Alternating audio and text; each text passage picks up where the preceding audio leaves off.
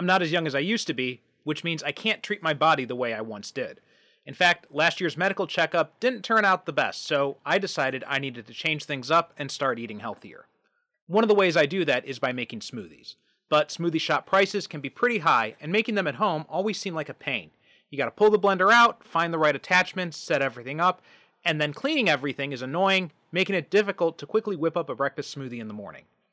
That's why I'm glad to tell you about the BlendJet 2 portable blender. Like I said, it's portable, so you can blend up a smoothie at work, a protein shake at the gym, or even a margarita on the beach. It's small enough to fit in a cup holder, but powerful enough to blast through tough ingredients like ice and frozen fruit with ease. BlendJet 2 is whisper quiet, so you can make your morning smoothie without waking up the whole house. That's especially important to me because I wake up before the rest of my family, and once my kids are up, my morning work routine is pretty much shot to hell. And best of all, BlendJet 2 cleans itself. Just blend water with a drop of soap and you're good to go. BlendJet 2 has over 30 plus colors and patterns to choose from, so if you don't like one design, there's definitely one that suits your personality. So what are you waiting for? Go to blendjet.com and grab yours today. Be sure to use my promo code SuperCinemaPod12 to get 12% off your order and free 2-day shipping. No other portable blender on the market comes close to the quality, power, and innovation of the BlendJet 2. They guarantee you'll love it or your money back. Blend anytime, anywhere with the BlendJet 2 portable blender. Go to blendjet.com and use my code SuperCinemaPod12. That's SuperCinemaPod and the numbers 12 to get 12% off your order and free 2-day shipping. Shop today and get the best deal ever.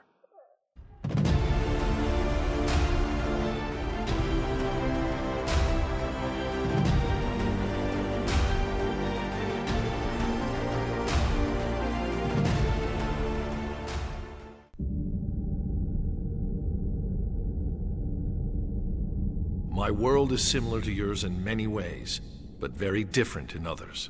Oh, wait, don't tell me. On your world, you're the leader of the Justice League. As a matter of fact, I was. Past tense. I'm not just the leader of my world's Justice League. I'm its only surviving member. We were systematically destroyed by a group of superpowered beings known as the Crime Syndicate. They've run rampant for years, doing whatever they pleased. They rule through fear, occasionally turning their powers against the populace, just to remind us. In the hope of maintaining some minimal order, the authorities simply pretend they aren't there, but increasingly, they refuse to be ignored. The Syndicate has completely intimidated civil authority. The police won't arrest them, and prosecutors wouldn't press charges if they did. The only thing keeping them from completely overthrowing the government is the threat of a nuclear response. You people are my world's last hope. Welcome to the Superhero Cinephiles podcast. I'm your host, Perry Constantine, and welcoming another guest, not a new guest, but a returning guest, and that is Gordon Demowski. Gordon, how you doing today? Pretty good. Glad to be here. Glad to have you back after you popped on to discuss the DCU update, and this is kind of a nice follow-up to that because we are talking about another DC movie. Today we're going to be talking about the animated Justice League Crisis on Two Earths. But before we get into that, why don't you tell people what are you interested in? What are you lately? What have you been consuming, watching, reading, anything like that that's kind of grabbing your attention?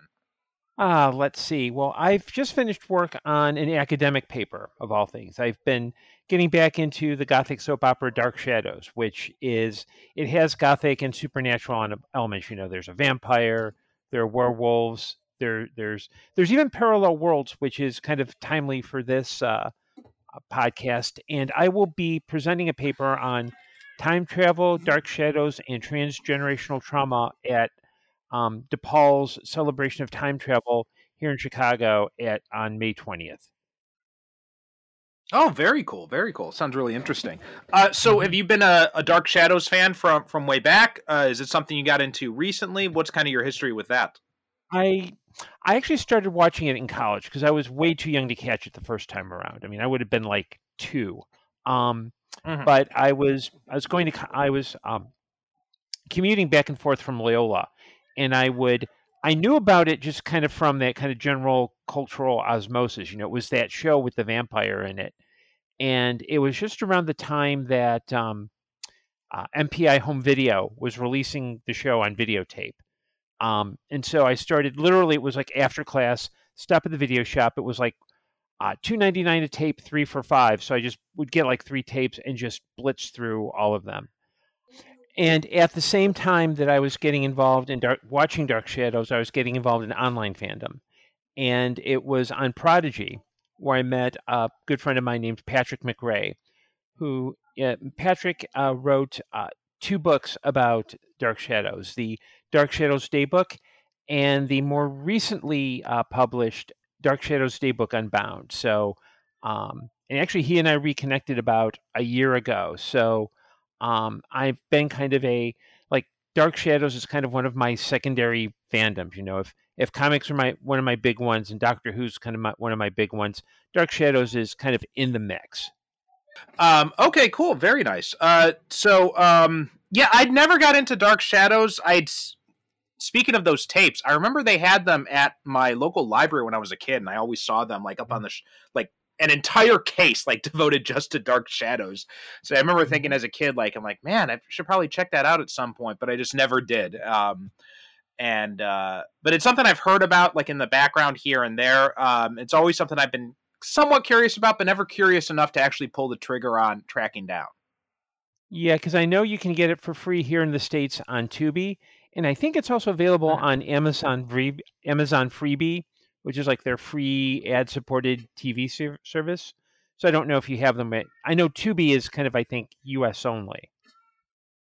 Yeah, but I've got a VPN, so that's that. Okay. With Tubi, it's because sometimes with the VPN stuff, sometimes it works, sometimes it doesn't. Like it works with HBO Max, it works most of the time with Netflix. With Tubi, it's really unpredictable. Like I'll have it set up and everything, and it'll say sometimes it'll work, sometimes it won't. It's really random with that. Yeah, it's oh, the joys of streaming services. It's like yeah, it's kind of like Peacock. There's something Peacock, yeah. Peacock is that's another one that it works pretty well, but it's just I'm not paying them money for. So like I usually a lot of the stuff that ends up on Peacock I can get here on Japanese Netflix. No problem. Yeah, because like with Peacock, for me, for some reason, it won't work on Linux. Every other streaming service will, but not Peacock. So like today we're talking about Justice League Crisis on Two Earths, and this is kind of a loose adaptation of the Grant Morrison, Frank Whiteley graphic novel, JLA Earth 2. So let's talk about that as kind of a starting point. What's kind of your history with either the graphic novel or with the, I guess, technically Earth 3 concept, because it was originally Earth 3 back in the pre-crisis days, and then in post-crisis they got rid of the multiverse, although it still existed, kind of. And so then in that one they had established the crime syndicate as coming from Earth 2 instead.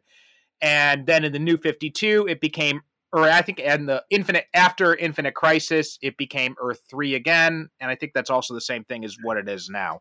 But what's kind of your history with this concept of the Injustice, the Crime Syndicate, or this graphic novel?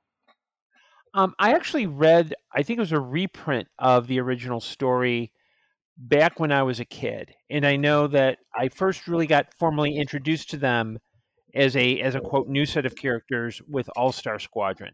Because there was like DC had their annual JLA JSA team up, and I think that year, and I forget the issues, but they added All-Star Squadron to the mix because Per Degaton was like the main villain.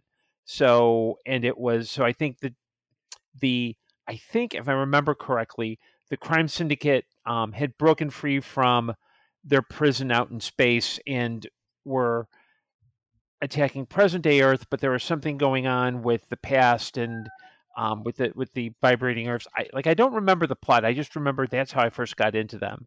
And then there was the reprint, and then I think later on there was a JLI Justice League International annual in like I think the late 80s or early 90s where they had members of the DeMatteis Giffen League fighting like in this weird alien world, and all their combatants had powers similar to, like, one hits power similar to like Blue Beetle, Elongated Man, and they kind of hinted that they were somehow related to the Crime Syndicate, and so it was like they were in the antimatter universe of Quard at that point. And plus, I've always been a sucker for like parallel world, alternate history kinds of stories. So the Crime Syndicate is kind of like it's easy to see them as just kind of like an evil Justice League, but it's more of like as Morrison did, and I read the graphic novel when it first came out. It's more of a moral inversion, that it's not just, oh, we're bad because we're being bad. They behave that way because on their world, evil always wins rather than good always wins.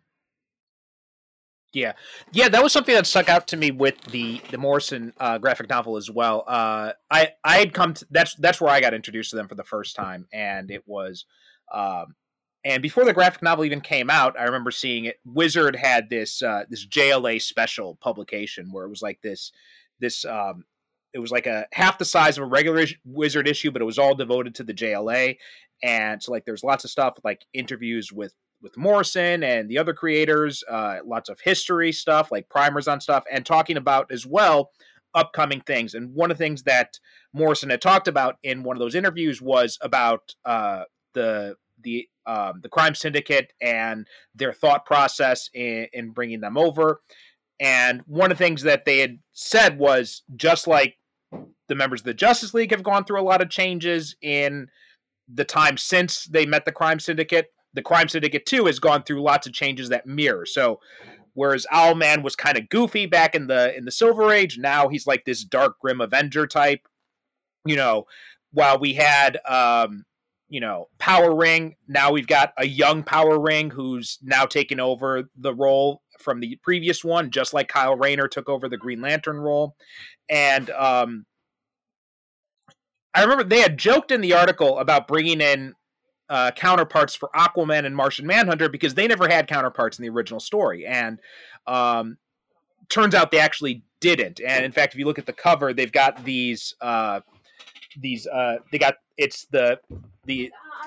got the Crime Syndicate is on the top, and on the bottom you've got the reflections of their Justice League counterparts. And where there's the reflection of Aquaman and Martian Manhunter, there's no one standing there. So those characters weren't included in, which a little bit disappointing when I first read it. But otherwise, it was a great story. And one of the things that did stand out to me was, like you had mentioned, that inversion thing. The whole kind of playing with that meta idea of how, on Earth 1, good always wins. Good always triumphs. Whereas on Earth 2, evil always triumphs. And so, like, the JLA, even though they're able to prove successful temporarily in stopping the Crime Syndicate, it only lasts so long because of just the way that that universe works, type of thing. So that was a really interesting meta commentary on it. Yeah, and I think too, with Earth 2, it wasn't. I think Morrison also did a really good job in laying down the groundwork for how that world worked, which is what it's reflected in Crisis on Two Earths, which is that it's like it's all about territories, and the governments kind of give them tribute, and kind of because they know that the crime syndicate is kind of in charge. It's not like there's a precursor story to the original Earth 3, which was called Crisis on Earth A, where it's about the Earth 1 Johnny Thunder, who has his own Thunderbolt.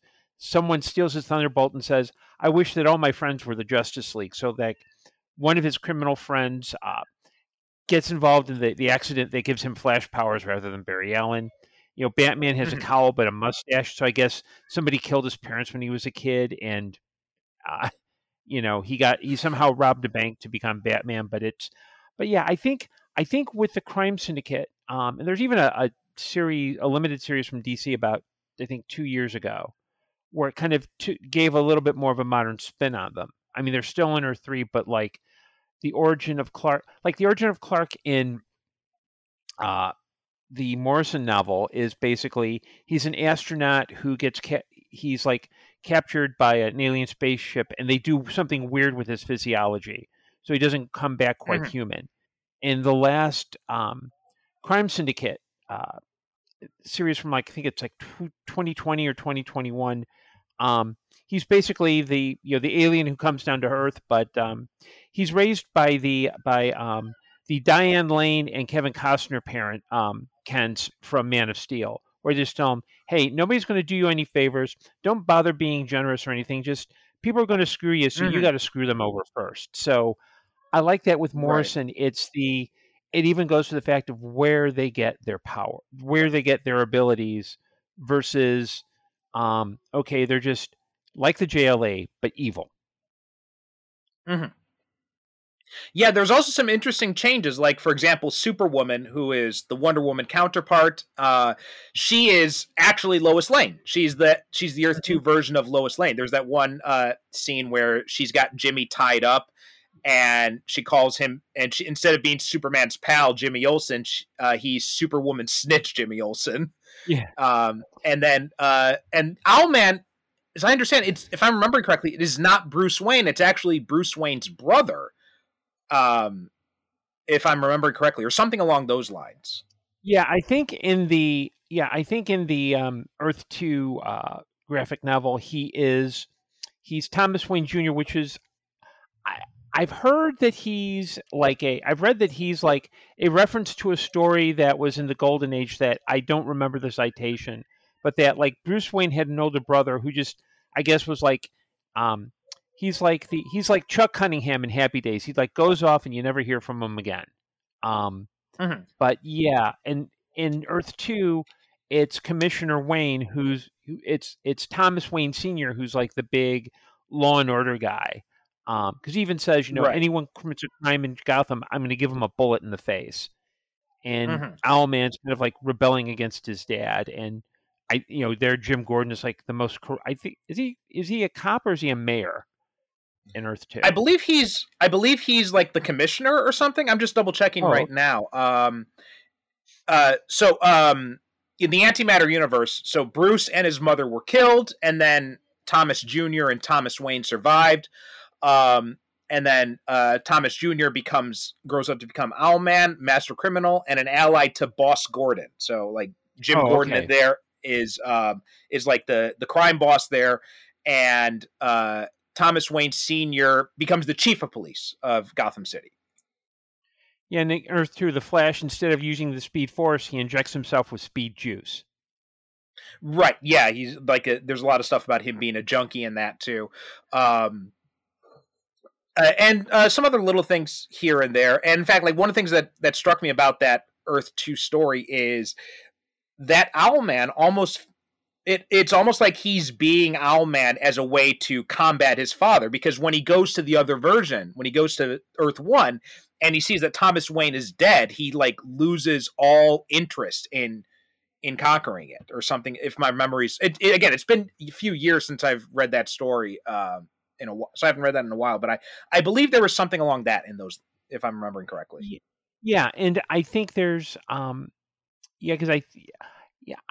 think with Morrison, he does a lot more to kind of give the Crime Syndicate a psychology to them, where it's not where I think he sees it's Thomas and Martha, and he just like crumbles, because it's like, okay, what does he do now? He's on a world where he doesn't have that kind of push. So, yeah, but it was a really interesting book. I don't think definitely not my favorite of Morrison's JLA run, but definitely a standout one. And now something the movie did that's interesting is it mixes aspects of the original Earth 3 concept, where everybody's an inversion. So the villains are heroes and the heroes are villains. So whereas in the Earth 2 graphic novel, Alexander Luthor, the Earth 2 version of Lex Luthor, he says he is the only hero on his Earth. Whereas in the movie, you've got the Jester, and like you've got their version of the Justice League, which was all villains. Yeah, and even Slade Wilson, right? You've got Deathstroke, who's the president of the U.S. in the Earth 2 universe. Yeah, and I think what's really interesting is that in in both the movie and the comic, Lex Luthor is still kind of an arrogant dude.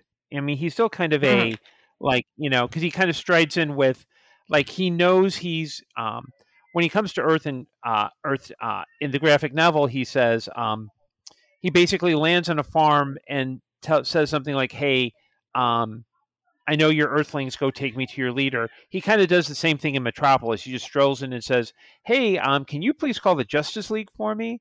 And I think it also, with the movie, it starts with kind of like the intro where it's like the big action tag where it's he and the Jester, aka the Joker. And I thought that was interesting that it's not like you would think that someone like, if the Joker were a hero, he would be more of a like funny, goofy 60s type hero, kind of that golden age. But like he has like a baton where he opens a safe with acid. And he even at the end when he sacrifices himself, it's like, I've got one last joke, but this will kill you, and it's a bomb. So you can see where it's not quite, the heroes are not quite like super heroic, but you can also understand that in that world, it's kind of a you kind of have to be that kind of hardened if you're dealing with evil Superman, essentially. Superman is a crime boss. You can't just be like nice and even in the movie, there's that kind of nice tension between what do we, we don't do that. But we're also dealing with an enemy who is, we have to rethink something. Oh yeah. And I think one of the sorry, go ahead. Finish your thought. Yeah, I was about to say, one of the cool things about the movie as it goes on is it's really all about choices, and it's about what we want, that what we do impacts the outcome, and thinking differently is not necessarily a bad thing. Yeah. And I think, because when you think about Superman and like Superman's, doesn't kill rule, I know a lot of people who are fans of the Snyderverse will criticize, Marvel fans because they'll say like, oh, but Iron Man kills, Captain America kills in those movies. How come that's okay, but it's not okay with Superman? It's like, well, first off, it's not ingrained into Captain America and Iron Man the way it is into Superman, but also Superman has that luxury of being able to find another way. And it is kind of that, the debate over pacifism, right? And I think about this as someone who used to be a pacifist myself, where it's like, yes, you should try and find another way, but pacifism only takes you so far. When you're going up against fascists, you can't really find a peaceful solution to fascism. There's pretty much the only way to fight a fascist is with violence. Yeah, and sometimes you have to be forceful in fighting any kind of, not just fascism, but I worked the elections in Chicago yesterday, and a lot of times with federal judges, there would be expressions of, technically, according to the rules, when there are people voting, you don't express any kind of political statement because you're not trying to sway the vote. You're there to make sure that everyone. But in between, there would be the pro one side and pro the other side, and I'm like, look, we're not here to have this debate. We're here to make sure this election runs smoothly. And I mean, I had my opinions, but that was not the place or time for them. But sometimes you have to stand up and say, it may not necessarily be punching a fascist in the face, but sometimes you have to tell that you have to, when you're dealing with that kind of dysfunction and that kind of, you have to use I believe in every means, by any means necessary. If that means telling someone to back off, you back off. If that means getting in their grill, you get in their grill. And I think too, one of the big differences between the graphic novel and the movie is that the graphic novel, the heroes decide, well, if this is a place where we're not going to win, we're going to leave, because when they're facing the big bad, what they realize is, well, everything they're doing isn't working because they're in a universe where if evil wins, if it's a moral inversion, they can never win. In fact, the Luthor in that world is much more frustrated than the Luthor in Crisis on Two Earths, because Earth 2 Luthor is, I've been fighting these people. I need help. I need help. Crisis on Two Earths, or Earth 3 Luthor is more like, hey, look, we got to get this done. I need your help. I want to get this cleaned up. But there's a sense of victory at the end. You get the sense Yeah. like, okay, yeah, there's actual a fine chance. But it's in the graphic novel, Ultraman basically grabs the big bad and, for lack of a better term, lobotomizes him. Lobotomizes the enemy. Versus here, it's more of a showdown between Owlman and Batman, and it's a lot more existential. But I think it speaks more about, really draws out the theme about choices and about what happens when you make an appropriate choice. And one of the cool things about this go ahead. Oh no, go ahead and finish up. Well, I was about to say, one of the interesting things I found out about this film was that it was originally, there was a project that Bruce Timm had proposed called Justice League Worlds Collide. That was going to be the bridge between the original Justice League and the Justice League Unlimited animated series. That died, but Dwayne McDuffie grabbed the script, rewrote it, and was able to kind of, I think they had to massage it through DC, who said, don't make it canon to the animated series. But I think this, for me, this is one of the things where you change the voice talent around. You've got like a really good transition piece. Like, I don't know if Dwayne like kind of just like did some whiteout and changed certain words, or if he really massively, if he had to do like a page one rewrite. But I think this does kind of bring out more of the kind of, it's kind of easy to see where not only could it transition between them, but it kind of would have a little bit more thematic heft, because part of it's also about, it can't just be about all of us. We have to kind of increase our ranks, because at the end, since in the movie the crime syndicate is structured like the mafia, where they literally use made men as a terminology, where you could see where the Justice League is like, oh, okay, maybe we need to expand our ranks too, because we can't do it all. Right. Yeah. Yeah. Also, one quick note I wanted to mention too, just about because you mentioned the Chicago election. I just want to say, thank you, Chicago, for making the right choice this time. So that was very nice to see.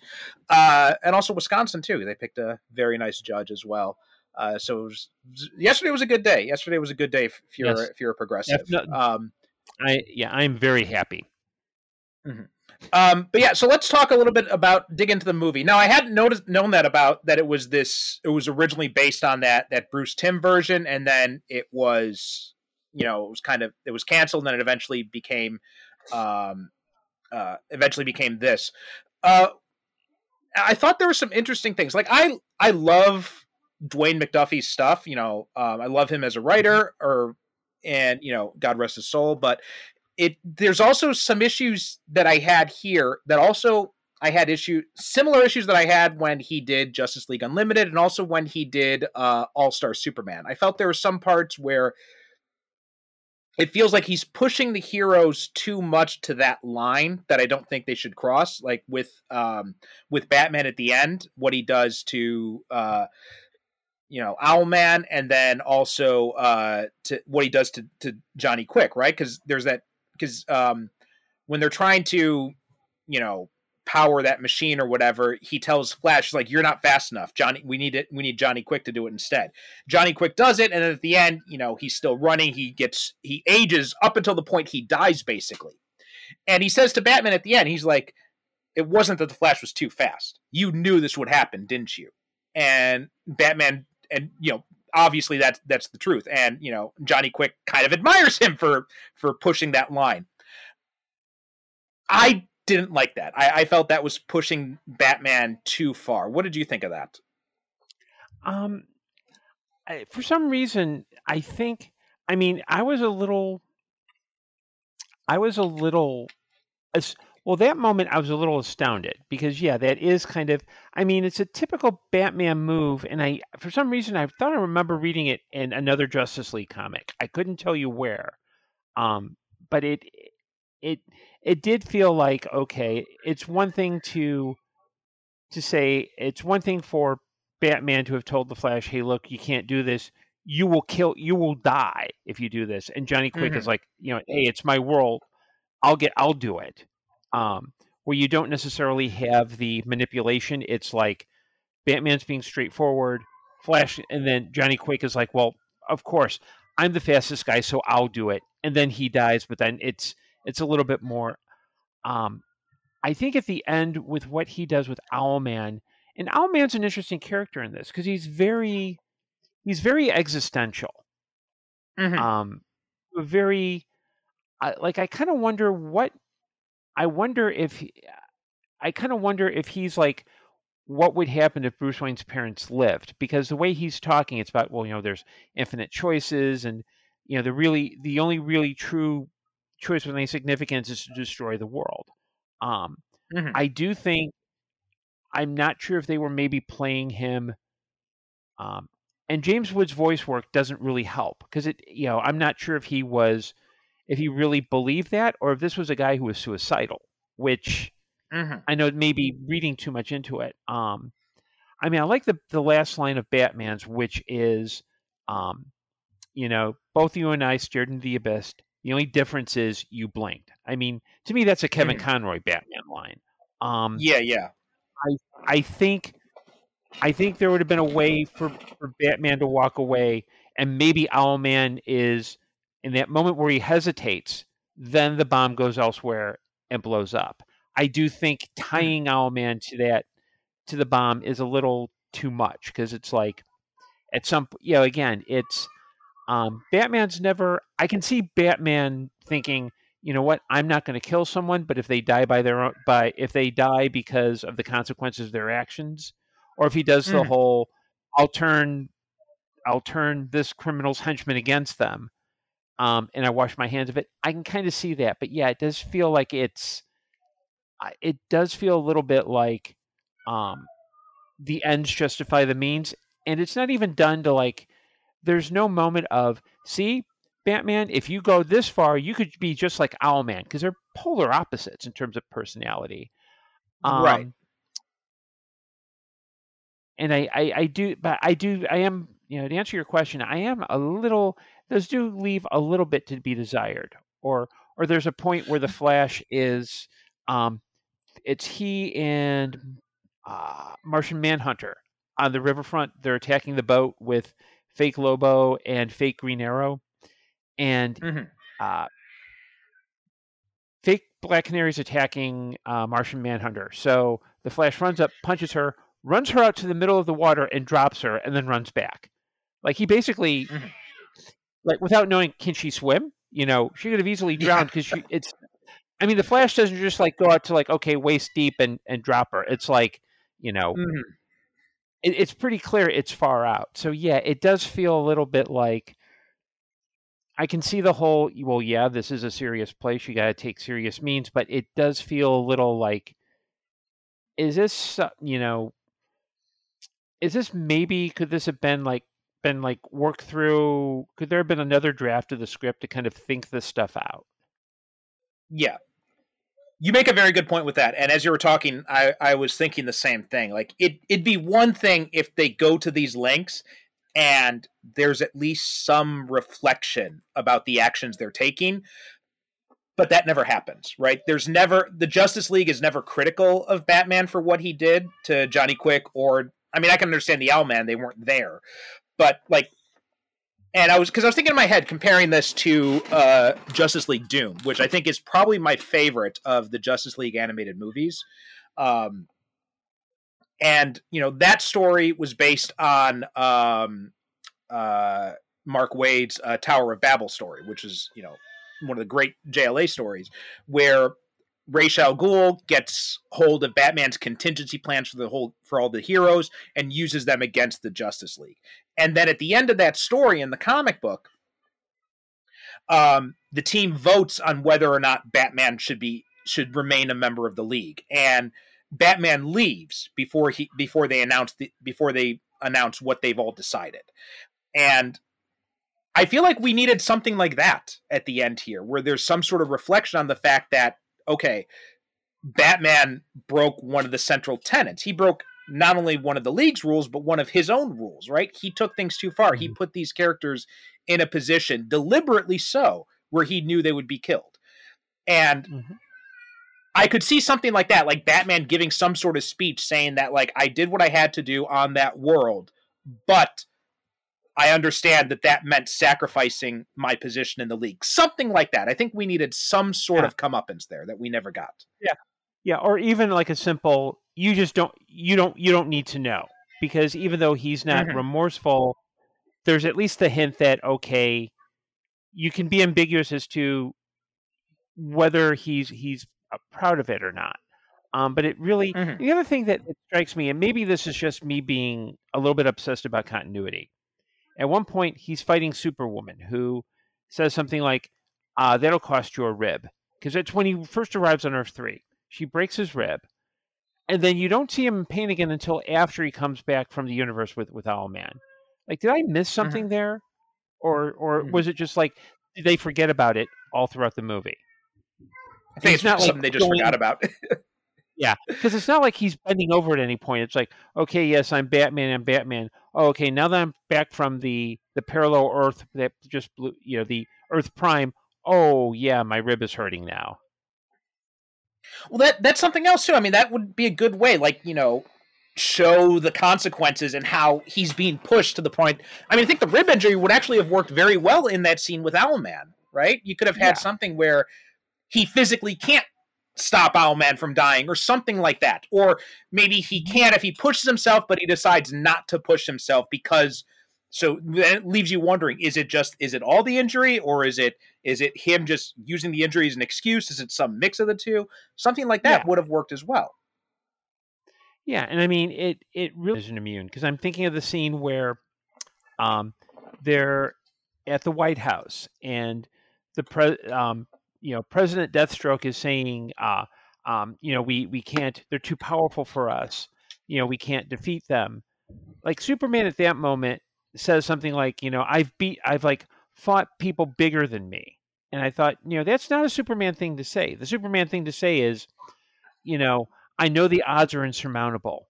I know that doing the right thing is hard right now, but we can face this because we have to take a stand.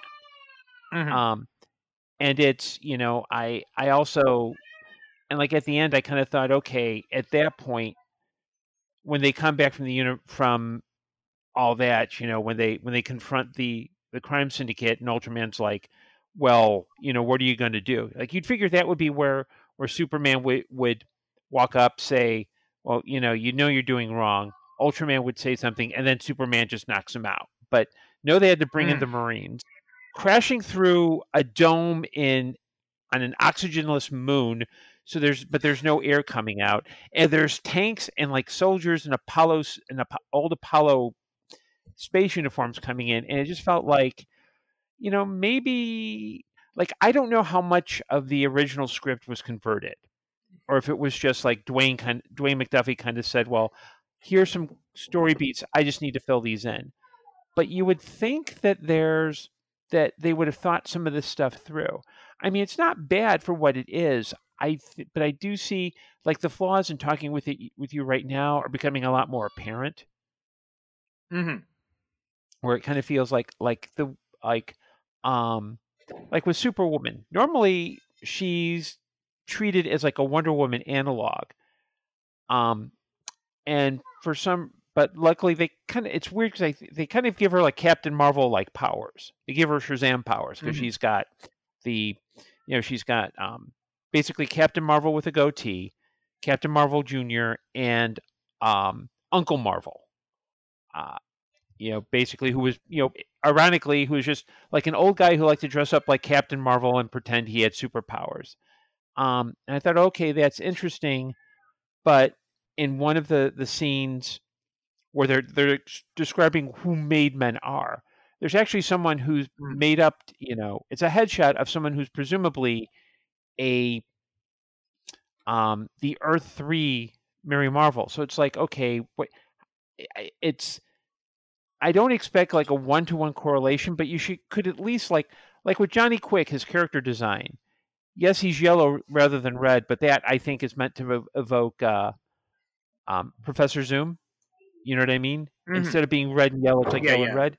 Reverse Flash. And, yeah. and this is a dumb question. Why was Johnny Quick Australian? Like, were they trying to connote that like he was in charge of I was Australia? wondering that too. Like, I know they're saying like, okay, it's territory. It's like they each have territories, but I could see where, like, if they gave the Green Lantern, power. Well, it's not really, he can't really be Power Ring because it's like a thing on his arm, and I think the implication is that that's it. He's got like a cybernetic arm because at one Mhm. point he cracks something and Superwoman says, "Hey, you want to arm wrestle?" And he just has a look. But he doesn't speak with like say a British accent or a Russian accent. Right. Superwoman is kind of, she's colored, I think, to be like Middle Eastern. So you could maybe like explain it away as like she's the descendant of that world's Black Adam. Mhm. With Superman and Owlman, you could probably say like, okay, Superman's in charge of America and Owlman's in charge of Canada or something. But I mean, why would Ultraman. you make Ultraman? I'm sorry. But like, yeah, so Ultraman's in charge of the United States and Owlman's in charge of Canada. He's kind of a moody existentialist. Okay, that's fine. But like, why is Johnny Quick Australian? And not even like, I mean, he had a thick Australian accent that would make Paul Hogan blush. Yeah.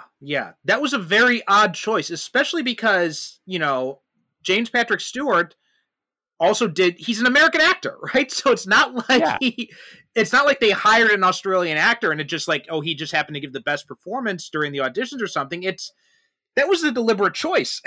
I can't figure out why they made that choice. Yeah, and you can even throw in, even if he didn't do it with an accent, you could throw in a line like, well, yeah, I'm stuck with all the territories. I'm stuck with Australia. I'm stuck with, Mhm. I mean, it might be a little bit too embarrassing because for like 2010, do you really necessarily want to start disparaging? Because like with Australia, then you get into like the whole Eastern Asia thing, and you might brush up against some sensibilities. But I think it did seem like some of the choices they made it felt more cosmetic. Like, okay, we've got the script. How do we pipe it up? Okay, James, Mhm. do an Australian accent. Do Crocodile Dundee because we think, and I know that the Tim Project, and the Crisis on Two Earths. James was the only person who like transitioned between the two. Like he was cast to be Owlman in the first the Tim Project, and then he was carried over. And I haven't seen too many. I think I've got the DVD, and on all the promotional, like the featurettes and anything, he doesn't talk much at all. I mean, I'm not sure if this is when I'm not sure. I kind of wonder, like, did he think of it as like being done for money? Like, was it just like a paycheck for him? Because like with Chris Noth, the voice work he does, you can tell it's pretty much like, okay, he's there, he did his day, he got his check, went home. Mhm. I mean, Mark Harmon at least does a pretty good job as Superman. And I like the fact that he brings a certain kind of Midwest twang to Superman speaking, which is really nice because but some of the creative choices, I go, okay. And it has two directors. So I'm wondering, like, was it a case where one person had to bow out for some reason and then the other took over? Was it a co-directing thing where they worked together? And I wonder if that's where maybe some of the tension is, where you don't have someone thinking, like I'm thinking of something like Justice League: The New Frontier, where it's Mhm. consistent because the art looks like a really cool variation on Darwin Cook's style. The intro is like that, has that nice early 60s Saul Bass, where it does like, it takes care of like 2 or 3 issues in like 2 minutes, where it's just very lovely and very graphic.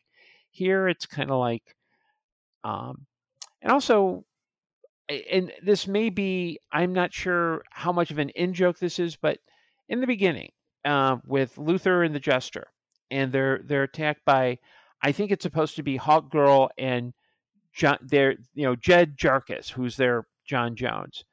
Why do they Right. they base Martian Manhunter that character specifically on the Tharks from John Carter? Because I think Carter came out the same year, so it's not like you could go, oh, okay, there's enough fleet on character design. Like was it just like, oh yeah, the kids will really dig this one, or if it was just kind of like, it seems like there's some really interesting choices, and I'm not sure if they were in the script or if they were just like as you're producing it, you go, we want to distinguish this guy from our John, so we'll make John humanoid, but we'll make this guy more alien, which makes sense. Mm-hmm. But that's also weird too. And maybe I hope I'm really reinterpreting this, but it felt like the character of Rose like aged 10 years within the first between her first appearance and second appearance. Because I felt like in her first appearance, with you speaking, she comes across as like a teenager, but then later on, it's like she's in her early 20s, and it felt, at least for me, it was like did I miss something in there, or is that just me reading too much? No, I picked that up too. I mean, Rose was kind of an odd addition in general. Like, I thought that whole, I mean, I like that they give John more to do. I mean, I think this is probably, of all the direct-to-video Justice League stuff, I think this is probably the one where he gets the most spotlight, which is also an interesting choice because he wasn't a major fixture in the graphic novel. So I'm guessing this is another case of maybe they're bringing in, maybe this is a holdover from the one that was originally connected to the animated series. But yeah, I thought Rose was an interesting choice to have this burgeoning romance between him and the Earth 2 Rose Wilson. I mean, every time I watch this movie, it just strikes me as very odd. Yeah, I mean, it hits certain beats really well, but it's it's. I mean, I don't think. I mean, we talked about Justice League Gods and Monsters, and at least like there, you can kind of see where the logic went, because you had like, okay, Superman, but Zod's his father, Batman, but it's Kurt Langstrom. But like we were always like Wonder Woman, who's she? Like in that one. Here it's like you can see, and it's like like some things kind of made. I understand why they did it, because one of the things in the original script was it would end with how Wonder Woman got her invisible plane, which I kind of liked. It's like, okay, she stole it from another universe. The circuit is broken. And yeah, I don't know of any other, say, long-running British science fiction franchise where it involves a travel device with a chameleon circuit that is broken. I have not, that I never heard either of those words before in my life. So yeah, but yeah, it does. It's. I mean, I like it for what it is, but some of those things are just like kind of. I kind of wonder, like, at one point in the production, were these issues? It's not so much a finger pointing thing as you could see it if it were like, say, a director's style, or if it were just like, okay, there's one or two minor plot points, but it did feel like. I mean, I kind of like the fact that instead of, I don't think you could have done the ending of the graphic novel, but you could do the that kind of one-on-one, kind of the ending that we got, which is, well, nothing matters versus everything matters, basically. Yeah. But it did feel, I mean, and I also kind of like that. I mean, the other thing is I like that Ultraman's just a flat-out thug. He's not like, he's not what we think of as evil Superman, which is he's more like, yeah, I'm a boss, you're all under me. I love the reference to the Ultraman Signal Watch, where they're he and Luthor in Metropolis, and Superman even says, "Do you want me to take care of him?" And Luthor's, no. If this is going to matter when you leave, it's got to be me who takes care of him. So it's kind of like that nice little ego, but also practicality. Yeah. Well, I want to talk about some of the voice work too, because we kind of danced around him a little bit here. I think that's one of the biggest weaknesses, I think, of this is the voice casting. I mean, you mentioned Mark Harmon. I think he does a really good job. He's one of the standouts in here. Gina Torres, a Superwoman, and Chris Noth as well. There and Jonathan Adams too. Josh Keaton and is also really good. And Nolan North too as Green Lantern, also a really good one. The rest, like some of them, they don't really ring as true to me. Like, I mean, William Baldwin feels like he's trying too hard to be raspy voice Batman. It doesn't really land that much. You know, talking about, sorry, go ahead. Yeah, I was about to say, William Baldwin sounds like he was like really desperate for work, and it's like he's like banging on the door, and they're like, okay, yeah, fine, we'll give you $50, come in, do these lines, and go. Yeah, he's the weakest of the voice cast. Mm-hmm. And you know, you mentioned James Woods too. Again, yeah, that's another one. It's just his performance. It doesn't feel like. There are times it works, but other times it just feels too flat. And again, it just feels kind of like, okay, he's just doing this for a paycheck. Brian Bloom as Ultraman. Like, to your point, I did like the thug aspect of it, but I feel like he makes it a little bit too Goodfellas-y. You know what I mean? Like a little bit too much of that kind of like stereotypical mobster voice. Mm-hmm. Yeah, I can see that. I'm trying to think.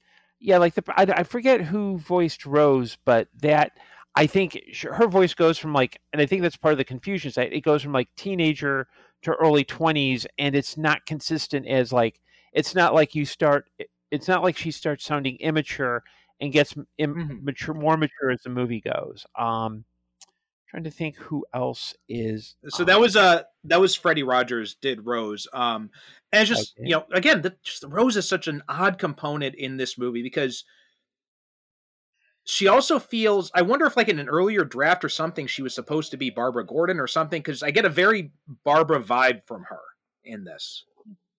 And I'd like to know, and I don't know, I wonder what Andrea Romano was thinking when she cast Bruce Davison as Slade Wilson. Mm-hmm. Because it's, you know, Slade Wilson is not Bruce Davison is more like your typical suburban dad, very upbeat voice. You know, for someone who's been in the military, even if he's good and just, you need someone who's like, I could see imagine say Stacy Keach voicing Slade Wilson, especially that president, because especially in that universe, you need someone who, if Brian Bloom's playing a thug, you know, Stacy Keach is, you're not going to mess with me, even if he's, you know, you want that inherent threat. It's just I don't know some of the voice choices, and again, I'm not sure if this was a case of, I understand why they didn't put it in the continuity of the animated series, because I'm sure it was a case of, well, the way that this story evolved, especially if we're seeing like characters make choices that are questionable and a little bit more mature, you probably don't want your George Newbern or Kevin Conroy. And Wonder Woman, Vanessa Marshall, who voiced Wonder Woman, I thought she was kind of just there. Like, I didn't really get any sense of the character. You know, I'm comparing this to Justice League Doom because I think you're right. I think they're trying to differentiate this as much as possible from the Justice League animated series, which is why they try to get these different voices. But it feels like they kind of wanted it both ways because, like I said, Mark Harmon, he hits a lot of the same notes as like Daly and Newbern, but then there are other parts where he just doesn't. It feels like he's trying to hit them and he doesn't quite reach it. Whereas, and then you know, same thing like with William Baldwin, he's trying to do like the dark voice, the raspy voice Batman, but it just feels very off. And then comparing it to Justice League Doom, which came out 2 years later, I think by that point they kind of realized, well, we don't really have to differentiate this from the animated series. The animated series is over now, so let's just bring back those guys and put them in this, because then they bring back like almost everybody from that series. Yeah, because at some point, I wonder, because there are two directors attached, I wonder how much of it was just being given different kinds of directions. Where, Mark Harmon doing voiceovers one studio day, he's able to hit it because he's like being told, we don't what we need here is force and strength, or what we need here is gentleness.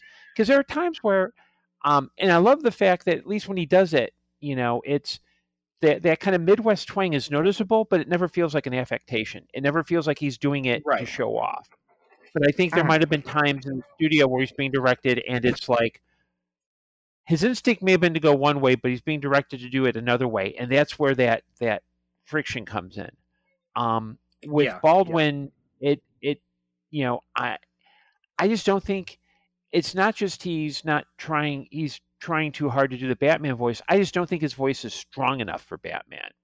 Mm-hmm. Like Conroy did it, that last line, I could easily see where, that, Kevin Conroy has that great Batman growl when he says, "You blinked." Because it's a great line. It's probably the best line in the whole script. But his Batman is just kind of like there. Yeah. You know what I mean? It's trying, but it's not really. He may have been. I think he may have been miscast, and it may also have been a budget thing where it's like, like Harmon probably didn't come cheap. Gina Torres was probably pricey. James Woods, I think he'd probably do it for like a ham sandwich. At least, especially now. Yeah, but like some of the and most of the others are kind of like stalwarts, and they've done other things. So it's like their bread and butter. So it's like they're used to, okay, you come in, you do. I think James Patrick Stewart, the only thing he's doing now is General Hospital, and where to go from Dr. Z and Galactica to that, oh my, how he probably did that for a ham sandwich as well. But yeah, it seems like there wasn't. I think there are some great ideas here, and I mean I enjoy the movie, but it's like looking at it with some of the flaws. It's kind of like, you kind of wonder what could have been, how could you improve it? There could have been a lot that could to be done to improve it. But I did think, especially the Rose John Jones romance, because if they're not establishing her as like above 18, she just sounds it just looks very skeevy. It's like older, and we don't know how old John is. He might be hundreds of years old, but it's like the perceived 30 to 40-year-old guy getting involved with potentially a young woman. Yeah, it kind of felt very unnerving, but I think it was just, but that was because the person doing the voice didn't quite do it consistently. And is that an issue of, I think it's less an issue of the actors involved and more the direction. Because a good director will have that consistency and can kind of push people to kick it up a notch. And Andrea Romano did the voice casting, so she usually has a good instinct for matching voice to role. So it's kind of one of those, I wonder, it'd be interesting to know if this was one that they felt they had to rush out, or if this was one where they took the right amount of time. It's just the ingredients didn't come together. Yeah, I agree with that. And I'm thinking about it. I don't know what Romano was thinking in this, because again, like you said, usually she does a really great job with these voice casting, but these ones, it feels off. It doesn't quite land. And again, it's not, like you said, it's not a bad movie by any stretch of the imagination. In fact, I think it's one of the better of the DC animated films. Like if I was putting this up against like the DC AMU, I think I'd rank this above most of them, with the exception of the Death and Return of Superman. I mean, I think it's better than most of the other ones, though. But it's not. It doesn't reach the same highs as Justice League Doom, and even like the obviously not as high as the New Frontier or even the Superman Batman ones. I don't think it's as good as those ones either. But it falls somewhere between that. But it is better than most of the AMU stuff, though. Yeah, and I think I kind of, as we're talking, if we're wondering about like what Andrea Romano was thinking. Is reminding me of a story about the Doctor Who TV movie in 1996, where Philip Siegel, who's the producer, was asked why they hired Eric Roberts as the Master, because they didn't necessarily want to go for that name. And it was basically, well, Universal was co-producing it. They had a list of names they had a budget for the role, and the studio gave them a list of names, and Eric Roberts fit that budget line like to a T. So, I mean, he's okay in it, but I'm also wondering if maybe some of the choices she had were like, okay, I want person A not available, person B not available. Is Alec Baldwin available? No. Is Stephen Baldwin available? We don't want him. He'll work for a ham sandwich. Mm-hmm. Billy Baldwin? Okay, yeah, I guess. And okay, maybe we'll save a little money on it, but yeah, but it does feel like and I think that lack of consistency, I think it's just kind of, again, I think because you've got two people in charge, and I'm not sure who had the better idea, if it was shared, which means, okay, that choices were made to make the other happy, or if it was just like one person dropped off, one person dropped on, and the good stuff was done by one person, and the other person had to kind of follow through and maybe didn't have the resources they did. Mm-hmm. Yeah. I mean, it's a good movie. It's just not. It doesn't hit those highs. It's not as good as, especially with this source material, right? The Earth 2 graphic novel. I would have expected something a little bit more stronger. And I think a big part of that just comes from trying to remove it from, canceling the DCAU project and then dusting off the script, trying to incorporate it into Earth 2. And it just, it doesn't hit the way I hoped it would have. Mm-hmm. Yeah. And it's for me as well. Like, I enjoy watching it, but it's not one I would, if I had to choose between, say, picking up, like, I've never seen Justice League Doom. So if I choose you have got to see that, Doom. Doom is amazing. Yeah. Okay, I will put that on my to watch list. I'll check it out of the library. But like, I'm trying to, like, if you had to put me in a room and say I have to choose between Justice League Crisis on Two Earths or Justice League God and Monsters, I'd sooner watch Crisis on Two Earths, because at least they're they're at least striving for something, and it's the hits are more numerous than the misses. Whereas with Gods and Monsters, it's kind of like you kind of go. It kind of becomes, did you really think this through, Bruce? Did you really think it through? And I think maybe not having that unified, someone who had a clear idea, and having like that consistency, I think really hurts the film. Yeah, co-signed on that. So yeah, in some, I think that's a good way to summarize it. I mean, I would definitely say check out Justice League Doom before you check out this. They're apparently set in the same continuity, which I think is bizarre because they don't seem like they really fit that well together. But the nice thing about Doom is the voice cast. Like, they bring back Kevin Conroy, they bring back Tim Daly, they Susan Eisenberg, Carl Lumley. They bring all of them back. Michael Rosenbaum, although there he's playing Barry Allen instead of Wally West, but still he's doing the voice of the Flash. But what they do too is, which I think was a brilliant casting move, is they get Nathan Fillion to do Hal Jordan, and it works really well. So I would definitely recommend checking that out. I think it's a much stronger script. It's a much stronger. It's based on the Tower of Babel story, although instead of Ra's al Ghul, they use the Legion of Doom, and it all fits together much better than this one. Like, I think the changes, and I think McDuffie wrote that too, if I'm not mistaken. The changes he made to the Tower of Babel story, they work much better as opposed to the changes he made to the Earth 2 story. So I think those would probably be my final thoughts. Do you have any final things you wanted to mention about Crisis on Two Earths? Well, I would just add that if you are curious about the original story, seek out the Earth 2 graphic novel by Grant Morrison. I mean, you'll notice the similarities, but the movie kind of goes off in a nice different direction.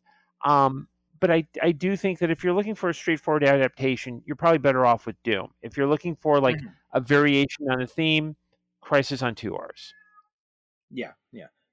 Yeah, agreed. I think definitely check out the graphic novel if you have not. I mean, it's Morrison writing the Justice League, which is always a treat, but also you've got Frank Quitely doing the art on that. And when Morrison and Quitely work together, it's magic. There's nothing like it in comics. And so definitely check those out. But I think that about does it for Crisis on Two Earths. So Gordon, do you want to tell people where they can find you? Anything you'd like to promote before we close up? Well, I've got the DePaul Celebration of Time Travel on May 20th. You can find that via Eventbrite. You can also find the event listing on Facebook. I'm also part of Chicago Doctor Who Meetup. You can find us on Facebook. I'm also a new pulp author, and I'm currently working on some other works to be published. So you can find me on Amazon or head to gordondemowski.com, and I'll have all these links available for your browsing pleasure. Okay, so we'll probably be too late for that event because I think this episode is actually dropping in June.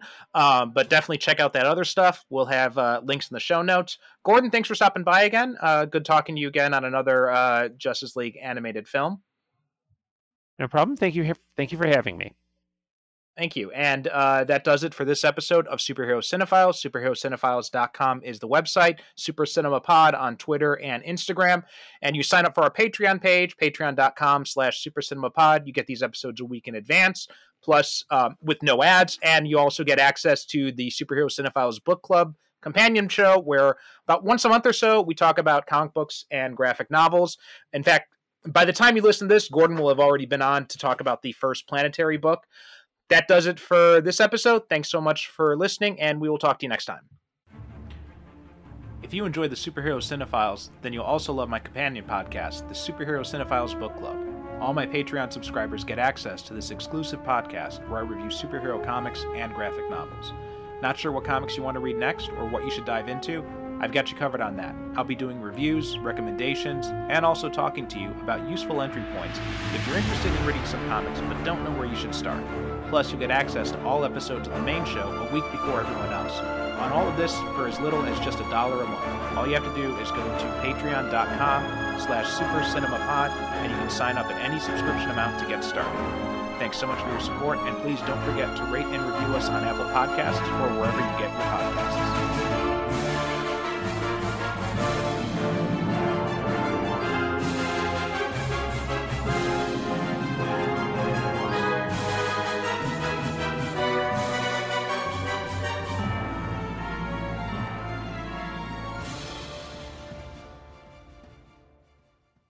Thank you for listening. And as always, good night, good evening. God bless.